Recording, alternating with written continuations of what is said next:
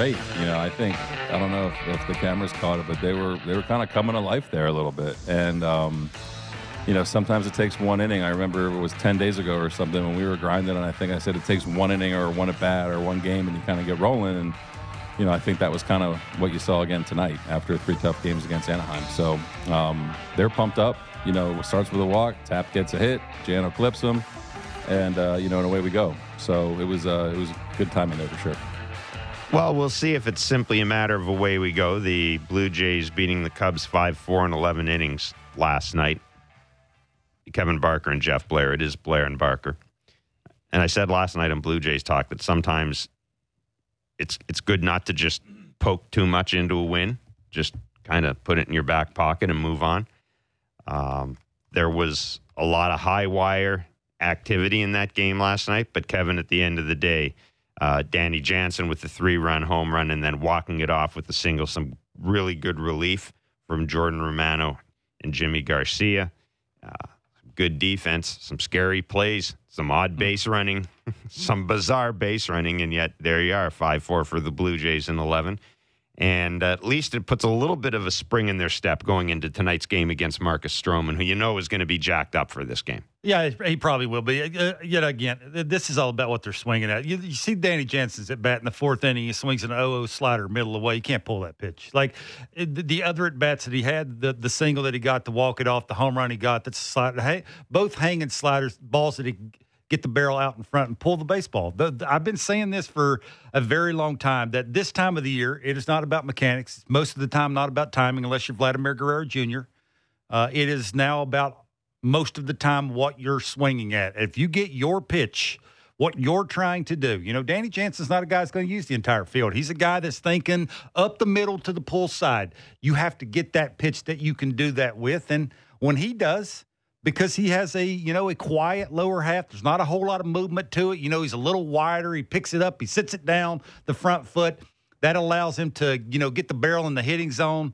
He can use the barrel a little bit more. He does have a little buggy whip to it, too, if you've noticed. He's got a little good finish to it that he can snap the ball if he gets a good pitch to hit. And, sometimes you'd rather be lucky than good, and that's sort of what happened last night. There's a reason why the Cubs ain't no good. Yeah, you watch them play. That bullpen's not real good, and they're base running. Well, there was I just don't know what to say. We watch base. You watch all the games like I do. The base running at the big league level is atrocious. It is. It's atrocious and it's embarrassing. Like, think it through before it actually happens. Big situations in the game. I see a line drive. I'm on second base. Stay there. Don't move. Don't run like it's Little League till they tag you out or they tag the base. Sometimes it's a hard watch. The remarkable thing is how bad the base running is when the play's right in front of you. No question. That's the thing that stands out more than anything else. Base running almost cost the Blue Jays last night. Alejandro Kirk getting thrown out at second base on a double play. It was originally called safe. It was appealed. It was obvious, I think, when you saw the appeal that, he slid with his leg up. That's the only way to put it. He slid with his leg up. Mm-hmm. And on review, the play was actually not as close as you may have thought it was. Look, we've talked about Alejandro Kirk hitting in the middle of the order. This is, this is what one of the things you may have to deal with. And you asked the question very early, can he hit in the middle of the order if you're in the postseason? Because it is, let's be clear, it's a double play waiting to happen. If he doesn't hit a double, it's pretty much a double play waiting to happen. But I want to talk to you because there's so much to talk about. I want to talk about that slide first because you were really good talking about that on Blue Jays Talk after the game. So tell me about that slide. What is the proper way? He's a big boy. He's big sliding. Man. I could just tell you the way the perfect slide is you put one of your legs underneath you. You do the little hands in the air. You want to slide on both cheeks, basically. I mean, that's basically the way it is. As a big man, I could never do that. I could never going to bounce if you do that. Well, your foot it's very hard for big men to keep their foot that's straight out on the ground to be able to hit the bag and do either a pop-up thing or not want to slide over the bag because your foot's a little on the ground, above the ground. For me, because I was a bigger man, I would tilt my body to one side so I'm sliding on one cheek instead of both cheeks. I mean, it's real simple. So your foot is going into the bag sideways. You're hitting the side of the bag. So when you hit it, there's no question that it's not going to go over the bag. You can do a pop-up slide. Like, it's this time of the year, there's no excuse for that. Like, you can make excuses for a bunch of guys to do a bunch of different things. This time of the year, you should know how to slide into second base on a close play. And you mentioned where he's hitting in the lineup. They have no choice. He's one of their 4 best hitters. Yeah, I know. Like, they have no choice that's whether what I mean. it comes playoff time or not. It is what it is. If you have to pinch run for him late in the game, so be it. I just, it's, again, they were playing a bad team that allowed them to not play a complete game, not getting a bunt down, not catching a pop-up, almost killing Vladimir Guerrero Jr. on a routine ground ball to a shortstop. Like, it's just little things like that you have to do against good teams. If you don't, you lose the baseball game. And against the Cubs, you can do that and get away with it. Now, Ross Atkins and John Schneider both addressed the media before the game. John Schneider always addresses the media before the game. Ross Atkins generally does come down on Mondays. In the past at least, and just kind of make himself available. And the takeaway seemed to be, at least publicly, Kevin, from both men, that, they know what's under the hood, to borrow a phrase from Ross Atkins. They know what's under the hood. They're happy with the process. They're happy with the level of accountability. Quite frankly, what I heard, and I would be the same way, I heard 2 men basically saying, this isn't a crisis. This is, we got this under control. The team has this under control. That's probably the message I would have sent as well. But when you see a game like that, and you talked about Bo's throw to Vladdy, almost, I don't know about you. I thought for a minute, I thought he broke his ankle the way the slide happened at first base. And you could tell Bo was concerned too. He got his ass over there almost as fast as the ball got in the glove. Is that, I know we've tossed this idea around. Is that a team that's just pressing too much? And if it is a team that's pressing too much, could what we saw from Danny Jansen last night, could that be the blow that kind of that opens the dike a little bit here? I mean, we were in the left field corner press box, and I can tell you, when he hit the home run, that entire bullpen was up. I mean, it wasn't just the dugout that was up where they were doing the Danny shaking Jansen the rally catching cap today? thing. That'd be 3 days in a row he's catching today. You're going with your best offense. How do you not play a guy who walked it off, got one of the biggest hits of the season? I mean, we can say that. It was one of the biggest hits. You go back to your question about the shortstop and the first baseman. I don't think either one of those are a finished product. That's just me when I watch them play. Just mechanics. It's like Vladimir Guerrero Jr. goes up and stands like a statue. It's very hard to adjust body where ball's going. You go over, you have bend at the knees, you're in an athletic position, then you can move from the ground up instead of going and standing like that. And then all of a sudden, you get a weird throw and it puts your body in positions to, bad things can happen with, guys going in, hustling, trying to make a play at first base. You can't fault the runner for doing anything that he was doing. I just think that's what it is. Like, we can read into this as many times as we can read into it. For me, it's performance driven. You make it out, who cares what it looks like? Like, that's, I think, where we're at this year.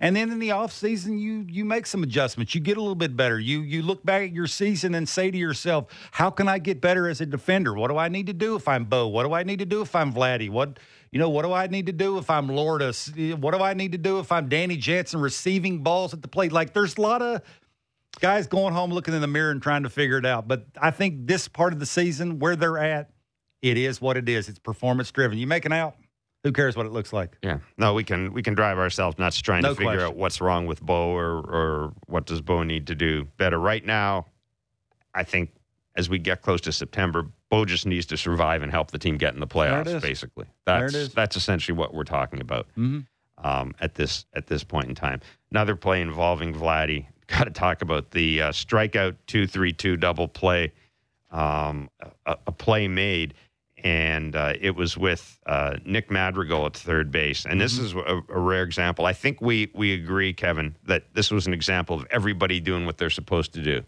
Danny Jansen doing what he's supposed to do, Vladdy doing what he's supposed to do, and I think the base runner doing what he's supposed to do. I asked you last night, Nick Madrigal, if you're on a team that's contending, if this is a game that matters to the Cubs, do you try to go home in that play? Okay, that's a player on a bad team that's knowing how a team is playing Defensively. defense. Yep. The coming into last night, the Blue Jays had made an error in 10 straight games. 15 out of their last 17 games, they'd made an error. You put pressure on them. If you're a good base runner, you get a good jump, which he did. You make them make the play. Everything happened. Barrios put a little bit more pressure on the middle finger, the slider to Ian Happ, the back foot. Danny Jansen actually caught the baseball. He looked the runner back. Vladdy gave him a lane to throw to, which is a big deal. You want to be a big target. You want to get away from the runner. You want to make it easier for Danny to throw the ball to throw a strike. Vladdy didn't get in a hurry returning the throw. Danny Jansen stepped in front of the plate, which is a big deal in 2022. We've heard this. We've had these conversations. We've already that play in about Minnesota. blocking the plate. There it is. You could actually see his eyes go to the plate to where he wants to start and stand, and then he receives it and he makes the tag. Everything worked the way it was supposed to work. Just so you know that my friend here isn't making that up, let's hear what Danny Jansen said about the play. That one was a wild play, and you don't really draw it up much, right? You don't really see it often. So it was great on Vladdy getting rid of it right away and hit the play. How did Vladdy communicate with you to tell you he was coming, or did you see him? No. How did that unfold? Yeah, I blocked it, and I'm pretty sure I looked at him, and I don't think I looked at him very long. I just kind of glanced at him and tried to keep him there, and then I threw it. Vladdy gave me a lane, and I threw it at him. And the next thing you know, I'd look, and he's coming, so I just try to get in front of the plate and give him a lane to slide into, and then the play happened. How conscious are you of that? Like, you got to give the runner a lane, right? Yeah. I mean, it's not something you would have had to do in the past, right. Growing up. Right. How hard is that? Well, that's the game now, right? So, I was taught that, when a play is going to be at the plate, you got to get, I get my left foot out in front of the plate, so I give him the whole lane, and then when the throw comes in, you can take it away. Yeah. When you get it and all. So, that's what I did, but it's kind of a wild one when it's on the right side of the field. You got to open up a little bit more, and then when it was coming in, it was kind of to the right a little bit. So I didn't know exactly where the plate was, so I just tried to jump on it. Yeah, there's a lot going on in that play. Sure. But that was, again, a play that was made, and it's the Jays had some defensive plays last night. They did. That were pretty good, and even the botched pop up in the 11th inning. Credit Jackie Bradley Jr. for picking the ball up, Communication, and throwing it in. It is. There's getting Reyes at second. I'm in that camp. I'm sort of like John Snyder. After the game, he was saying that he needs to get together with those two guys because they're not familiar with each other. Yep. It's not hard to yell and scream, say, I got it. It's the outfielder's ball. So I'm going to blame Jackie Bradley Jr. for that. I mean, the ball was in the air long enough that he should run in and catch that baseball. It's harder for a defender in the infield to run backwards, look up, and try and catch it over the shoulder kind of thing. But again, this gets back to that thing where good teams make plays when they're supposed to make them, and a lot of the times they don't. Was it Bradley and Espinal, or was it Bradley and Springer? Because I thought George Springer had that ball. That was my initial reaction, watching the three of them converge. My order, I thought Springer gets it, or Bradley, or Espinal. That was the way I saw it. I thought that the shoulders were a little bit more squared up for Jackie Bradley Jr. to run in and catch that ball. Regardless of the fact of whoever you thought the outfielder should be, somebody needs to catch it. Like, take control of the situation. And I just like what Danny Jansen said there. It's two dudes playing catch with each other in a big situation. You think that sounds easy, but when runners are going and moving and putting pressure on you and your defense hasn't been real good lately, that tends to make the heart rate go up a little bit. And for two guys just to stay under control, you throw it to me, I'll throw it to you, we'll get the out, and then we'll go in and try and score a run. Let's talk about Jose Barrios, who made the start last night. 17 of 25 first pitch strikes, which is really good. Had a lot of difficulty putting guys away with two strikes. I think 5 of his 10 hits, you pointed out, 5 of his 10 hits came with 2 strikes. And the Cubs aren't a great team. Nope. What did you make of that start for Jose Barrios? I thought it was good enough against a bad team. He got 13 swing and misses. His breaking ball, he got 8 of those out of the 13 was off his curveball. You could tell he had a couple of his curveballs were 12-6. I mentioned the Ian Happ one that looked like that was more back foot. You know, he's putting more pressure on fingers, which will tell you he's not thinking about mechanics anymore. Right. That's simplifying the glove thing. I mean, that sounds like 101, simple as you get kind of thing. For him to be able to actually go out and do it, because I've been the one guy that stood up and raised my hand and say, this guy's been around long enough. He should be able to make adjustments quicker than everybody else should be able to make it, because he knows his body and his mechanics a little bit better. But it just seems like you can tell now when he throws a bad one, he knows right away what he did, and he can correct it and don't do it again. And I think that's something you can look forward to the more he makes starts after this, because they're going to really need him. But the leadoff hitter thing for me is a big deal. That leadoff hitter getting on, you know, he pitched 6 innings, 3 out of the 6 got on. Yep. That puts a little bit more pressure on you than you should be putting on yourself. Like, those are the pitches, those are the at-bats, right? You get that first out. Well, a couple of those were.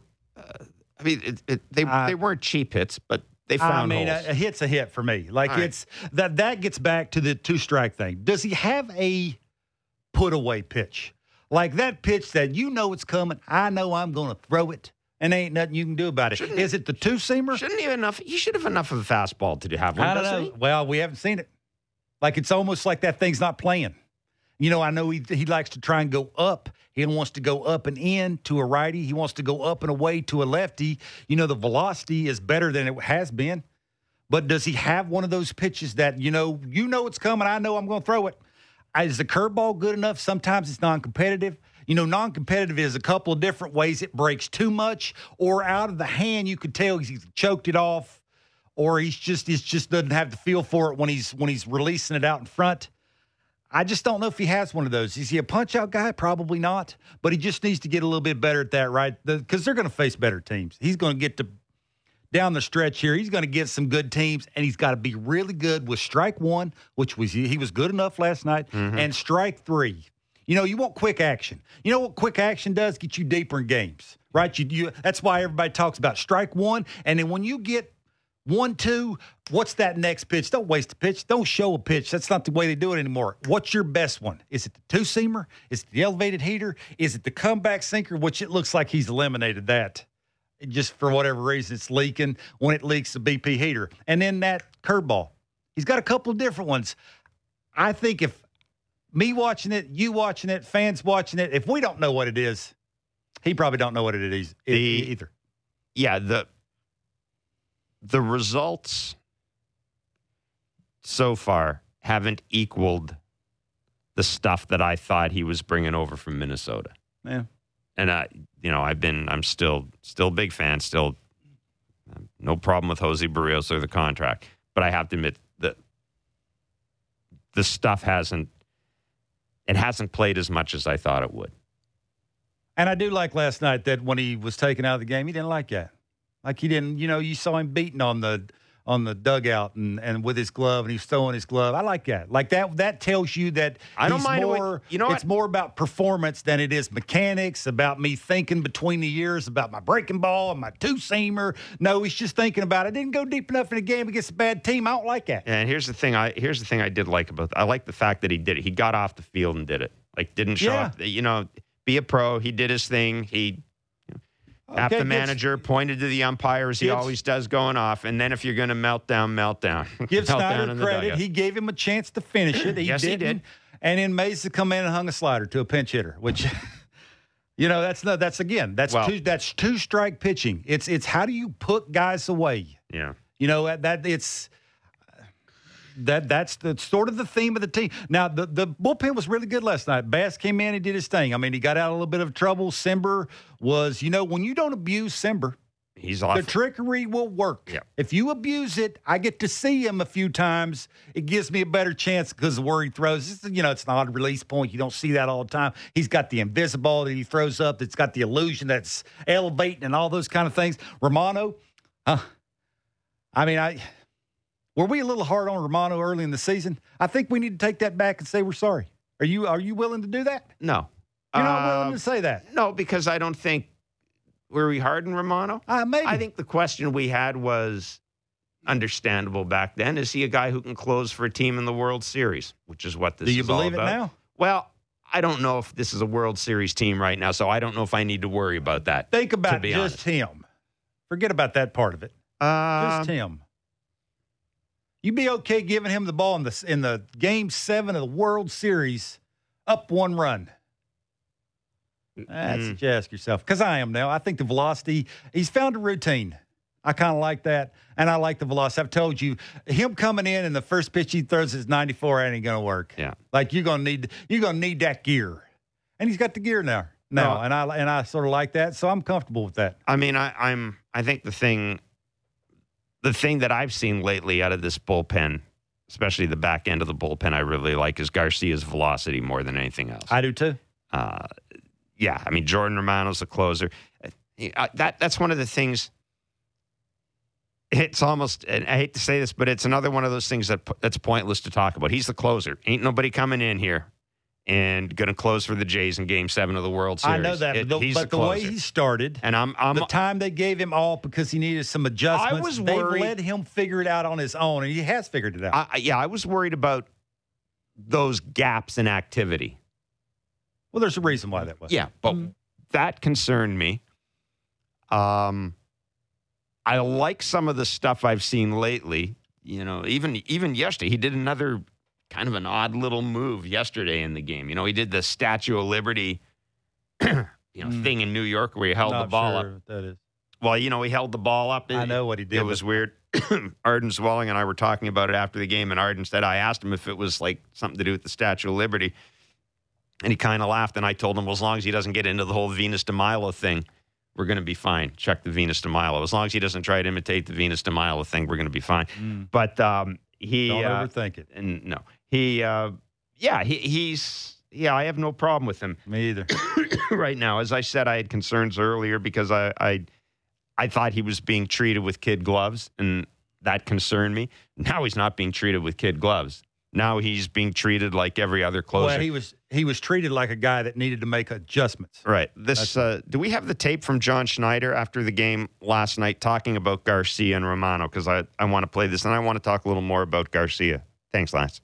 I mean, Jordy, he's going about as good as anyone is in the league right now. He was awesome shutting that down in the 9th, and the job that Jimmy did, people don't realize how hard that is with a runner at second base. So every pitch is absolutely high leverage that he threw tonight. His demeanor is phenomenal. His under pressure, he never gives, and he's been that way all year. The job that he did, you can't say enough about what he did tonight. He kind of just put it on his back and said, "I got you guys." Yeah. To his point, coming in that 10th inning about that runner on second base is you're trying to do two things. You're trying to get the guy out, but you're also trying to not let the guy get the guy over to third base with less than 2 outs. So it's a dual kind of thing. You're trying to throw your best pitch, plus you're not trying to let that guy have action to the right side of the infield, which is not the easiest thing to do. And to John's point, the extra gear has helped. Like, well, I know sometimes we give the coaches too much credit on here, the pitching coach, the manager, which, maybe we know a little bit more behind the scenes than most people know, but give them credit when credit's due with the routines and knowing that if you give a guy a couple of days off, that velocity is going to go up. And in situations like that, you get the best out of Jimmy. That's the whole point here is. And you talked about Jordan Romano, why they gave him some time off early in the season. So they can use him a bunch end of August, all of September, and get the best out of Jordan Romano. That's what they're trying to do because down the stretch here, all these games matter. You want your best guy there when it matters the most, and I think they found, Jimmy, for me, when you look at his stats, don't like the 9th inning. We can say it any way you want to say it. Stats don't lie. It's a fact. So when you got a guy that can solidify the 9th inning, if you're a manager, you're thinking from the back end forward, right? So you got the 9th inning taken care of. Now I got the 8th inning taken care of. Now I'm only worrying about that little bridge of whoever that is. And you're going matchups, you're going who's available, and it makes your job a little bit easier because you got a couple of no-brainers now. Let's before we break, we'll be joined by Jim Deshaies, by the way, former Major League pitcher, Chicago Cubs color analyst. Let's kind of review where we are in the standings going into today's activity. The Jays, as we mentioned, beat the Cubs 5-4. The Twinkies beat the Red Sox 4-2. The Angels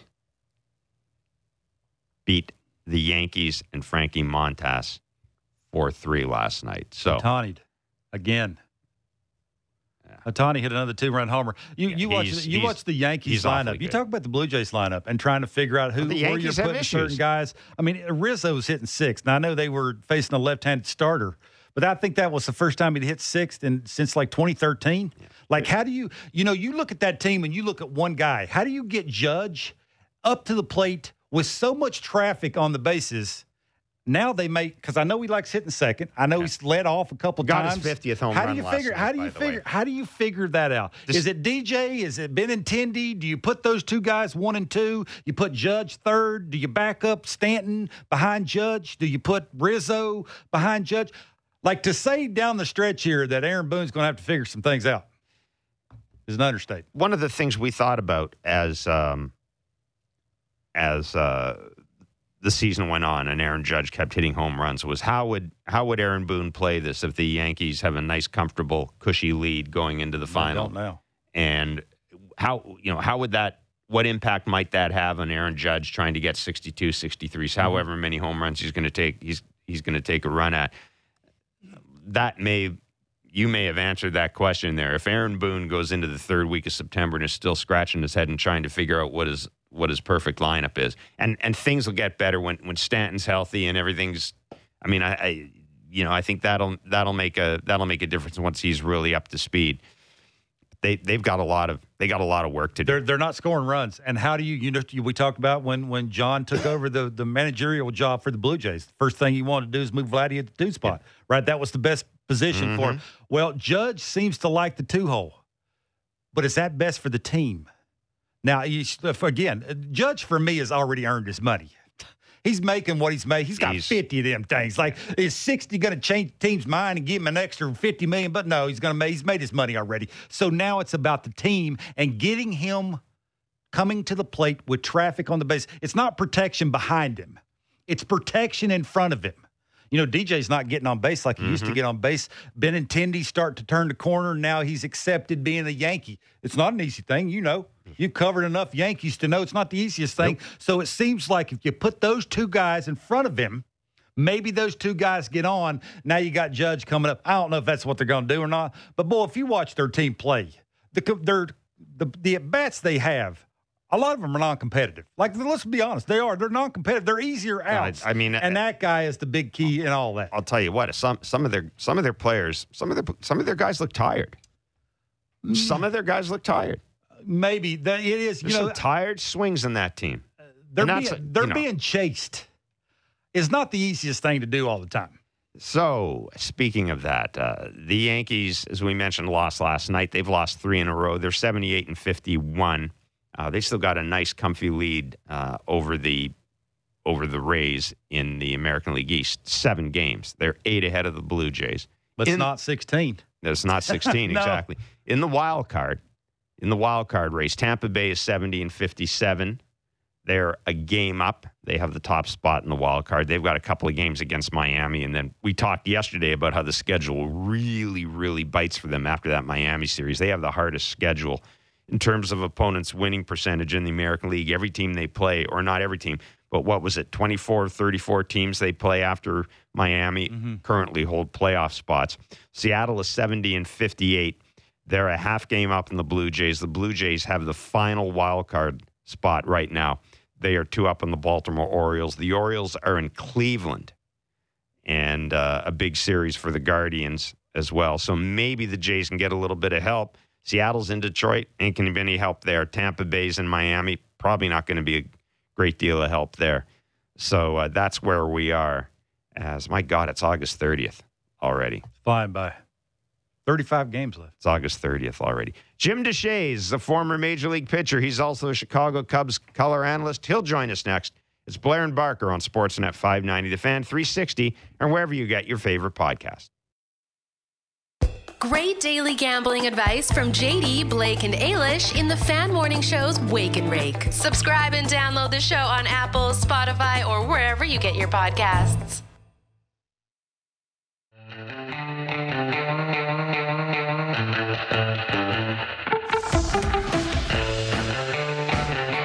Seven is the first pitch tonight on Sportsnet 590 The Fan and Sportsnet. It'll be Kevin Gossman on the mound for the Blue Jays. And the hell's his name for the Chicago? Oh, yeah, Marcus Stroman will be on. Yeah, you don't like. Does he like you? I don't give a rat's ass. Well, I don't. All right. Marcus Stroman will be on the mound tonight for the Chicago Cubs. My sense is Marcus Stroman. Yeah, okay. My sense is Marcus Stroman is going to be a little geared up for this game. He was out there yesterday signing autographs and shagging balls. I mean, he'll throw 92 with movement. What does that geared up mean? We'll see. I think this is. Is he going to moonwalk off the mound? What's happening? It depends if he sees Ross Atkins or not. He may. It was not. Look, let's face it. It was not the best of partings when Marcus Stroman left here. That's okay. It was not a good scene when he left here. He got paid. He did indeed. Marcus Stroman, of course, as we mentioned, is now with the Chicago Cubs. Jim Deshaies is the Chicago Cubs color analyst with Marquee Sports. Former Major League pitcher joins us on Blair and Barker. Jim, thanks so much for taking time out to talk to us today. Welcome to Toronto. We trust that you're doing well. All right, so you've been able to see the Stroh Show this year, live and in person. Give me your ratings on the Stroh Show. 5-star ratings on it so far. I would say performance-wise, he's been 2.5. I think he's really struggled at home at Wrigley, and I don't know, signing a big contract, the pressure that comes with it.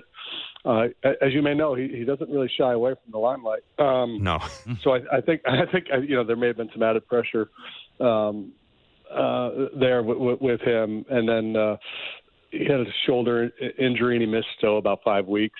Since coming back from the IL, he had a stretch of really good starts, and then more recently struggled just a little bit. But obviously he knows how to pitch. He's got good stuff, tremendous athlete. Cubs have him for 3 years. He's got an opt-out after next season. I'm just really intrigued to see what it looks like going forward, to tell you the truth. Jim, what do you think the Cubs will look like next year? Well, Tom Ricketts, the owner, has said they're going to spend money this winter, and by that I assume a lot of money.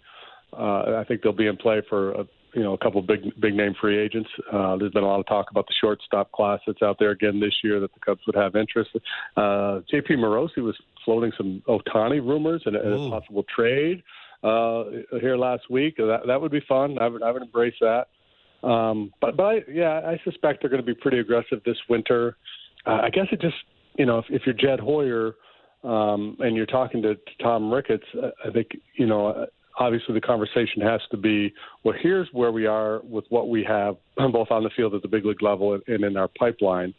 So, how do we want to spend our money going forward? It would be very difficult to make a huge leap from this year to next, with where they are. But I think in the next couple of years, they'll be behaving like a big market club, and they'll be back in contention. So of the guys that we saw on the field last night, Madrigal, Contreras, Happ, Suzuki, Reyes, Horner, who I really like, Ortega, Rivas, and Morel. How many of those guys do you think, and I'm going to use this in air quotes, figure in the team's future for next year? Suzuki, I would think, would clearly be there. Yeah. I know Happ's under contract. I'm intrigued about Horner, though, because I've heard some things about him, and one game, he there's something there, isn't there? Absolutely, yeah. He's the question coming into spring training was, could he play shortstop every day? The answer is yes. He's been really good out there. Having said that, if they do go out and get a shortstop, you slide him over to second base, and now you have an elite middle of the diamond infield. Where he's going to compete for a Gold Glove every year at second. Really heady player, smart player. He's kind of a fun player because in this era of launch angle and everybody's trying to hit the ball over the wall, he's a contact guy. You need a couple of those at least. He's probably been our best story this year. Just a real solid kid and a really good player. So he'll be around. When the Cubs are good again, I would think he would be a part of it. Happ's got one more year before he enters his free agent season. There was a lot of trade rumors surrounding him at the deadline, but I assume he's in left field next year. Contreras is the wild card, right? they tried to deal him, and nobody would step up and offer what the Cubs thought he was worth. So he'll be a free agent at the end of the year. They'll likely extend the qualifying offer, and the question is, does he accept it or not? So that's going to be interesting. The other guys are still in play as pieces. Morel is intriguing because he's really athletic and he can play a lot of different positions.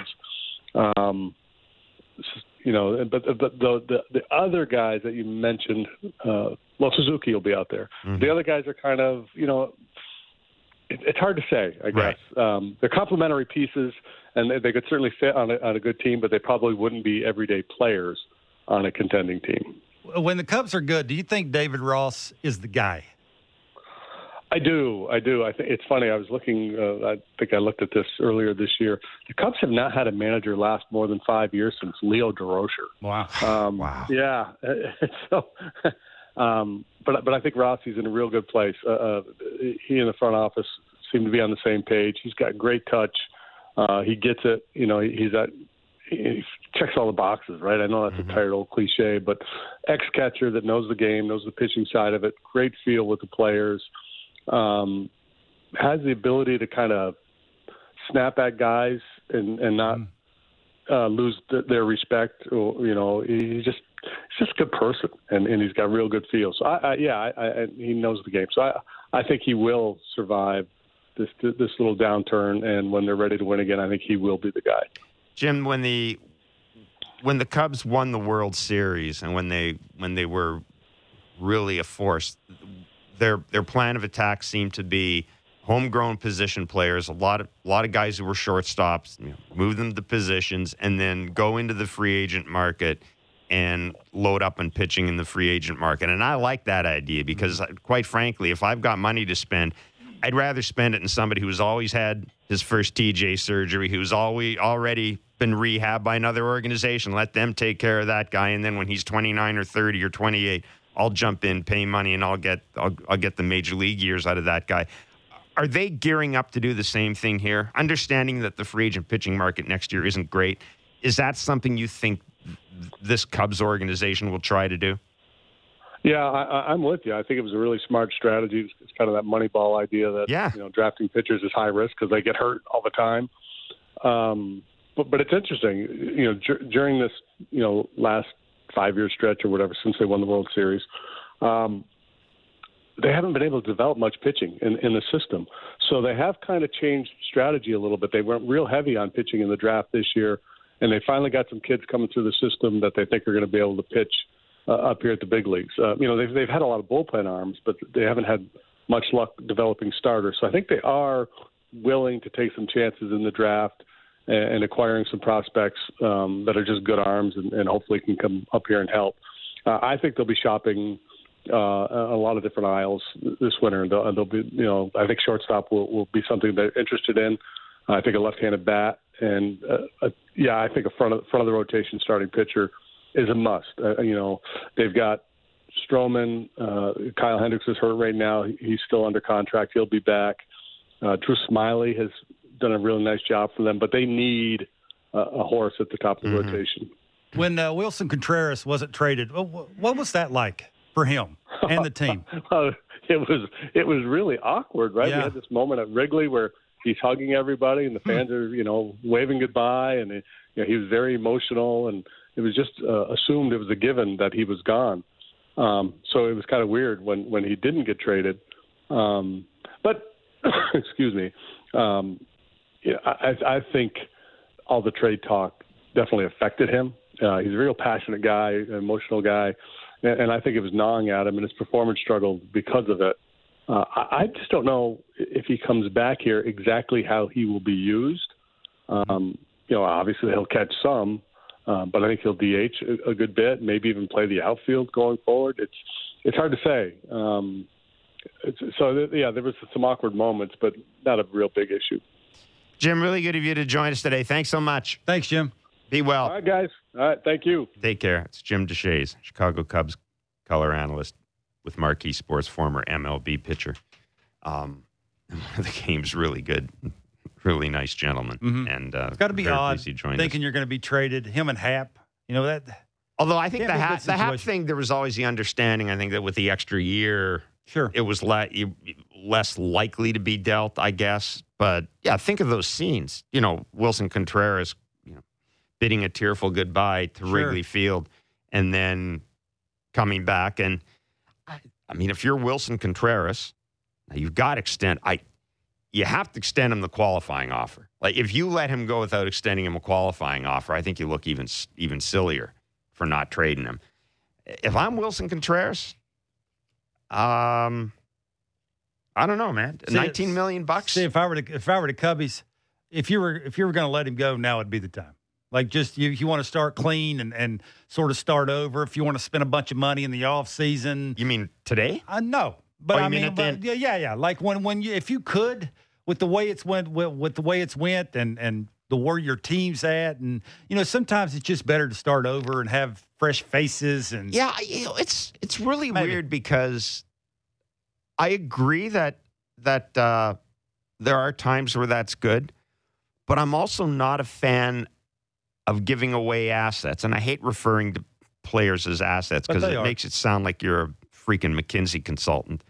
But I'm not a fan of just giving away assets and getting absolutely nothing in return. And to me, for the Chicago Cubs, I'm not certain payroll flexibility. You're the Chicago Cubs. Mm-hmm.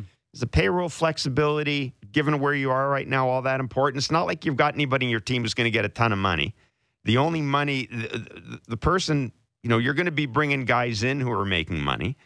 Yeah, I don't know, man. If I'm the Cubs, I might bring him back and then go through the whole thing again at the trade deadline if I have to. And the other thing is, I don't know.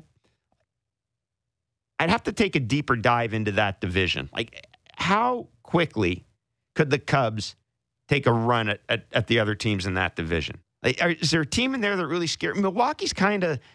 I think Milwaukee's window may be in the process of closing.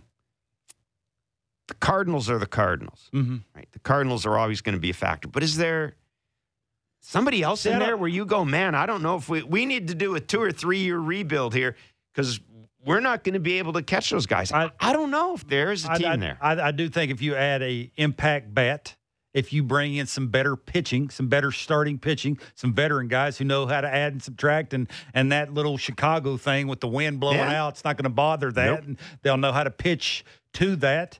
I think if you add a little of that in the division you play in, I mean, it's sort of like the Rays. Milwaukee has given a blueprint on how you can win without being really good at one part of a game, which is offensively, right? If you got good pitching, you play decent defense, you can win a bunch of games because of the division you play in. Cubbies could do that. You spend a little money, which they're willing to spend some money. You do that. I don't see why they can't make a decent run at it and be competitive, and especially the added playoff spots. We'll open the window there a little bit. Yeah, let me ask you this. Do the Ohtani's interesting, though. You heard him say that? Oh, I mean, you look at the how many homers would he hit in that park? whole thing with the whole thing with Ohtani is everybody's going to call on Ohtani. Sure.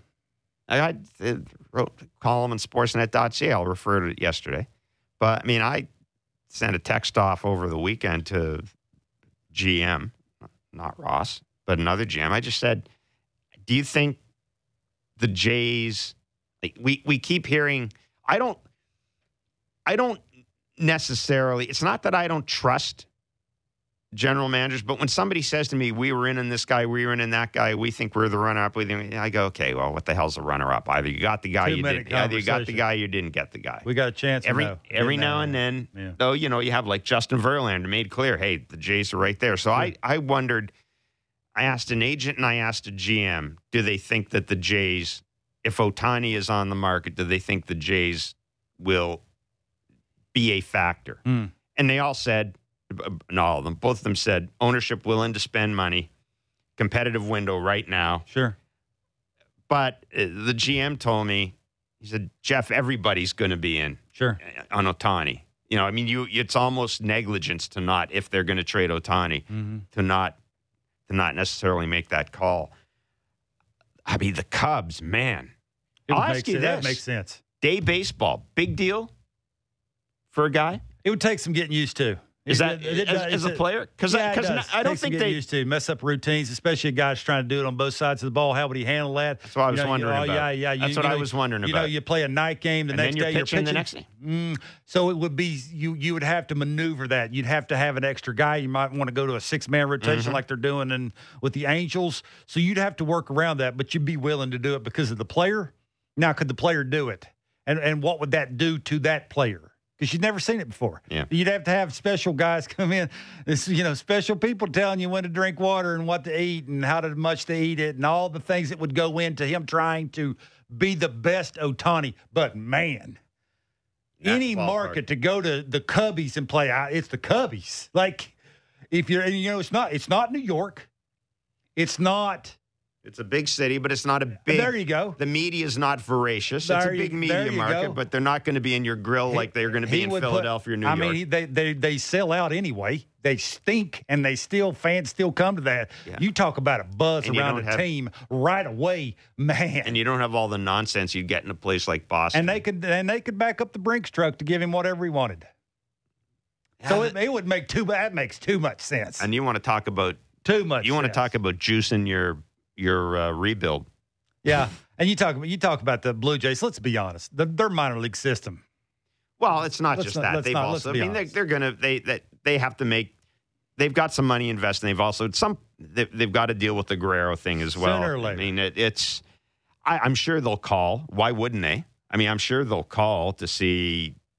Every team would be interested in having Ohtani. I just don't know if you're the Blue Jays, how you get from there to having him on your team. But you would think the Angels would want pitching and young pitching. Think of the teams right now that have are just dying for that. Not necessarily Shohei Ohtani, but dying for a big guy. The Cubs don't have a guy. The Giants don't have a guy. Mm-hmm. The Red Sox seem to not realize that they have a guy in Devers. The Washington Nationals, the Washington Nationals, they don't have a guy, and they've got ownership. If what we hear is right, if it's Ted Leonsis, if he takes over the team, they're going to have ownership that's going to have a crap ton of money to spend. Mm-hmm. And there are reports in L.A. that the guy who owns the Golden State Warriors wants to buy the Angels. And what is it? Name me a sport where an owner would have a better appreciation of the value of a star player than the NBA. Sure. So there's a ton of stuff in play with Ohtani. And then, of course, the whole wild card and the thing is, what if the Yankees don't re-sign Judge? Well, for me, it'd be interesting. If you're a new owner, and is it about winning or is it about having Ohtani? There's a big difference. Because it's not. You've seen they stink with Ohtani. I mean, he's really good. He's must watch, but they're not a good team. Like right now, they're probably not a good organization. Is it just about keeping Ohtani? And I'm sure they make tons of money because it puts eyeballs to the set and people come to watch him play. Or is it about winning? If it's about winning, now that's a broader picture, and now you're thinking about adding to your minor league system. You want to bring in better pitching. Can you do that? Plus keep Ohtani like there is. And you got to. What's your priority? The thing with Ohtani, you've also got to figure out: are we trading? If you're trading for Ohtani in the offseason, to me, you're basically saying we're willing to give you a 10-year deal. There it is. Like that's that's what you're saying. 45 that's what a year, you're saying. Somewhere in that range. Yeah. That's what you're admitting. If you do that. And it sounds like the Cubbies could do that. I want to do that. Or willing to do that. Man, day game after night. I mean, that whole... Again, that's where you go in the 6-man rotation. You work around that. Like they would do whatever it took to make him happy and help him out when it comes to that. If you get the sense that Shohei Ohtani wants to stay with you for 6 or 7 years, you'll make it work. You're not going to sit there and go, we're not going to... Ohtani wants to come here. We're not going to add it, though, because we're not going to add him because we're concerned about the day game. He'd look good in that uniform, too, wouldn't he? Ooh, boy. Just like, it makes too much sense, doesn't it? It does. And it makes a lot of sense. I admit, I hadn't hooked those two together. Mm-hmm. I hadn't hooked those two together. The Giants, though, man. The Giants are what screams to me the team that would really go after Ohtani. Oh, if you're Ohtani, why would you want to go there as a hitter? The Giants? It's like the Aaron Judge thing. You're Aaron. I know Aaron Judge, and if you hit it, it's going. But he's a right center guy. You ever seen right center in San Francisco? It's a graveyard. Yeah, it is a graveyard. So, not sure about that. Buck Martinez is our Blue Jays analyst on Sportsnet. He had a lot to say about the Blue Jays this weekend. Got a lot of people talking. Buck Martinez will join us next. It's Blair and Barker on 590, 360 The Network, and wherever you get your favorite podcast.